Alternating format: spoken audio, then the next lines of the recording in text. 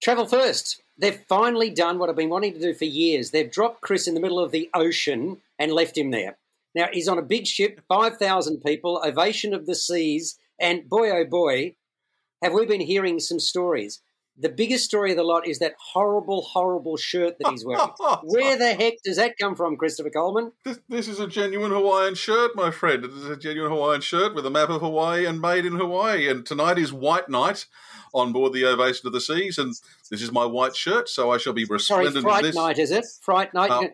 Frighten small children? White Night, thank you very much. Yes, of course it is, yes. Yeah. Now, this ship that you are on, with that many people, if you want time to yourself or you want to be away from people, apart from being in your cabin, where is there public space to do things? There's lots of public space, and I thought I'd actually share a couple of the clever design features with you today.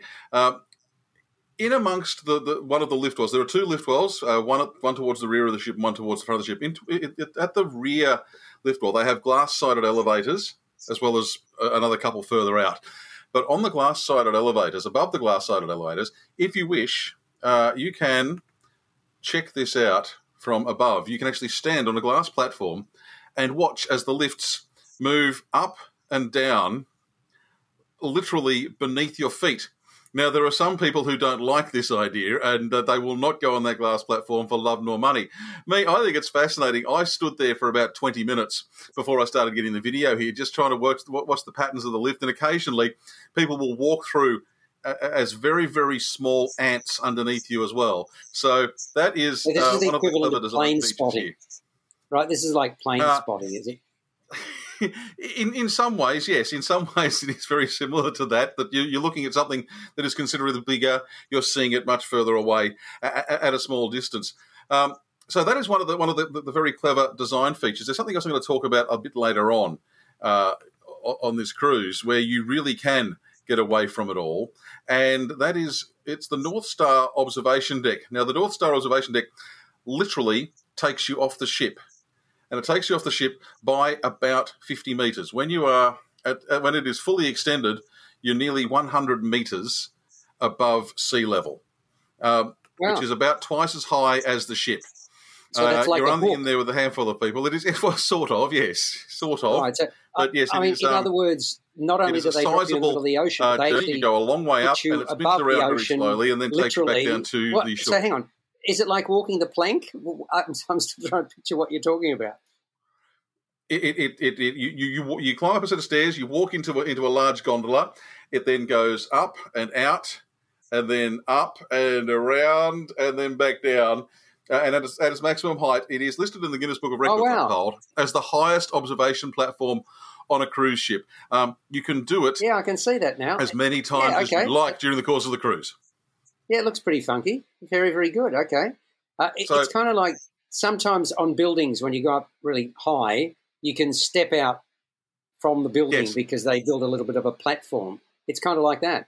Yeah. Now I'll share a little bit more about that later on in the voyage, but there are other things that have caught me. And you talked about getting lost earlier. You can also get lost for time on board a cruise ship. It's very, very easy to, especially a cruise like this, which is 19 nights from start to finish, and we cross the international date line somewhere in there as well. So they very helpfully, when you go into the lifts, they have a large tile on the floor that tells you what day it is, whether that's Wednesday or whether that is Friday. So there is obviously someone who has the job of having to go around and change the tile. So hang on. Can they play funny buggers and play with your mind and put the wrong day there? That'd be good. They probably could, but I don't think it would be recommended. I hope they remember when we cross the international date line, which I think is Thursday of this week. So I'll come back to you with a status update. Yeah, so they've got the day, but do they have the time? They do have the time. Time is very much an illusion on this ship, but there are clocks in various places, and you do come to rely on your watch. You also rely on and we're going off script now, but let's go off script. You also wind up relying on, if I can show you this, the Royal Caribbean app. Now, the Royal Caribbean app is very, very clever. So that, I don't know whether you can see that at all because it's very hard to shiny, pick up. But Yeah, that the app, for instance, so that tells you that we're currently in Maria in French Polynesia, and if you want to know where you're going to be in various days, I will demonstrate this more fully at a later stage. But it does have your at sea days, your destinations, and so on. It has a list of restaurants, a list of bars in there as well, and it does have tucked away. The point I was getting to was no. Again, you've got no hope of reading that up there in the top corner. It does have the actual ship time, so you know more or less where you are. I wanted to ask you about this, though, because most of the time you're sailing at night, aren't you? So is it dark when you take off, so to speak, when the boat pulls out of its mooring and then you sort of, when you wake up in the morning, you're somewhere else? Is that kind of how it works? Yeah, it very much depends on where you are sailing to and from. On this ship, there's a lot of sea days where we are just sailing 24 hours a day. Like it was days 2, 3, 4, 5, and 6 were non-stop at sea days. So, got it. Yeah, but when you are on a more conventional cruise that goes from port to port, you'll sail out from a port anything between 6 in the evening and midnight, depending on where you are and how long the journey is to the next day. For instance, we sail from Moorea, where we are now, to Papeete in Tahiti in a couple of days' time. It's about 30 nautical miles. It's not a long cruise. So I would imagine we'll probably leave at some time after midnight and we'll arrive there at 3 in the morning and people will be able to start getting off the ship as the sun rises in in the other part of French Polynesia that we are visiting. How are you finding the sleeping, Chris? How are you in terms of the waves and all that stuff? It's fabulous. It's like being in the womb. You get rocked to sleep in a very, very dark, very, very quiet, temperature-controlled environment. It is absolutely fabulous. But let's get back to something else clever that they've done with space on board this ship. Now, on many cruise ships, there are sporting facilities, okay? Mm-hmm. On board here, there is a full-size basketball court. But it's not just a basketball court. They use it for many other things. They can divide it down the middle and have an indoor soccer court on it. I've seen pickleball, which is some weird US version of tennis being played, but also they use it for it's a multi-use space, basically, for sporting endeavour in particular? It is a multi-use space for sporting stuff, but also for other entertainment. For instance, it is occasionally used for roller skating. So it is a large roller skating rink. But as the man once said when trying to sell steak knives, but wait, there's more, because it is also used as a dodgem car track. Oh, wow. I used to love dodgem cars. Fantastic. Okay.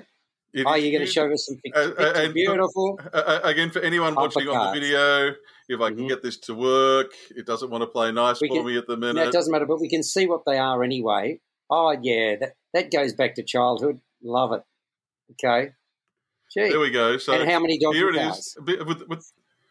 There were 10 on the track the last time I went to use. There are a few more than that. On busier days, they would be able to wheel out a few more. I think they're actually using them a little bit more sparingly on this cruise because it is a long cruise.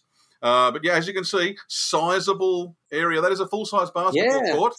But, yeah, it also is a very, very serviceable dodgem car track. And if you're wondering, do people take the dodgem cars very seriously? My word, they do. They'll actually get into the full-on multi-car collisions there. So if you've ever wanted to be involved in a multi-car collision while at sea, you can do that as well, my friend. Oh, that's impressed me. Okay, good stuff. So what other forms of entertainment are there in terms of what you can do, apart from sort of gastronomy, where I know you excel, but beyond that? Talk about food. Yeah, we'll talk about food in the next episode. There is a very large theatre at the front of the ship that again I'll talk about some of the entertainment that's been on in a few days' time, because we're about to have a changeover of entertainers here in French Polynesia, where some of the people who've cruised from Hawaii will leave the ship and other entertainers will come on board. But there is also another area at the back of the ship, the Cafe 270, which has a very high-tech show called Pixel's Cabaret.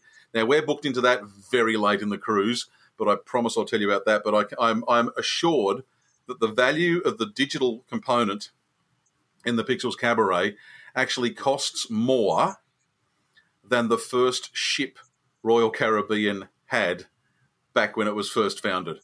So that gives you an idea, just some of the idea of the entertainment, which was about 50 years ago.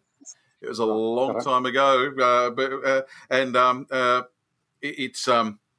it does just goes to show that how seriously the entertainment is now taken on cruise ships. But there's unexpected entertainment as well, isn't there?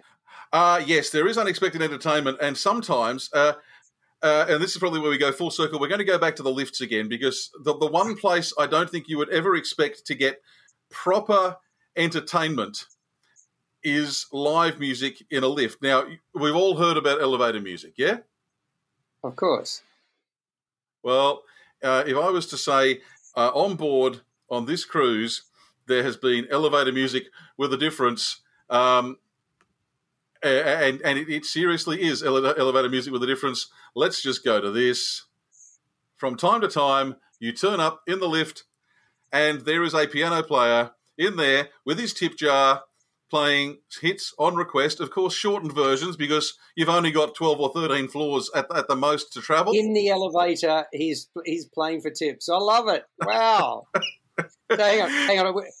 I mean, if you're only going one floor, he's got about 3 bars before you move from one floor to the next. Yeah, there are people, believe it or not, and these ladies in particular, they were in the lift for probably 5 minutes before I got in there, and they stayed in there for a considerable amount of time afterwards as our piano playing friend was having fun there. And we'll actually upload the video with sound a little bit separately later on, because if what a hoot. It is worth hearing, but he will play songs, he will play requests, and he provides some great entertainment. And that's one of the things about cruising, Alex. Sometimes you'll walk around the corner or jump into a lift and you'll get a surprise because you'll get something you just didn't think was possibly going to happen. And that's just part of life on board. Wow. Royal Caribbean Cruise Line's Ovation of the Seas, and we're bringing it all to you via Voom, the fastest internet at sea, here on Travel First. That is sensational. We'll catch you next time. Folks, listen out for more of Chris's bawdy and brilliant adventures. You've been listening to Travel First. Available at Apple Podcasts, Google Podcasts, Spotify, iHeartRadio, or your favourite podcast player. You can also stream on demand at Bytes.com. This has been another quality podcast production from Bytes.com.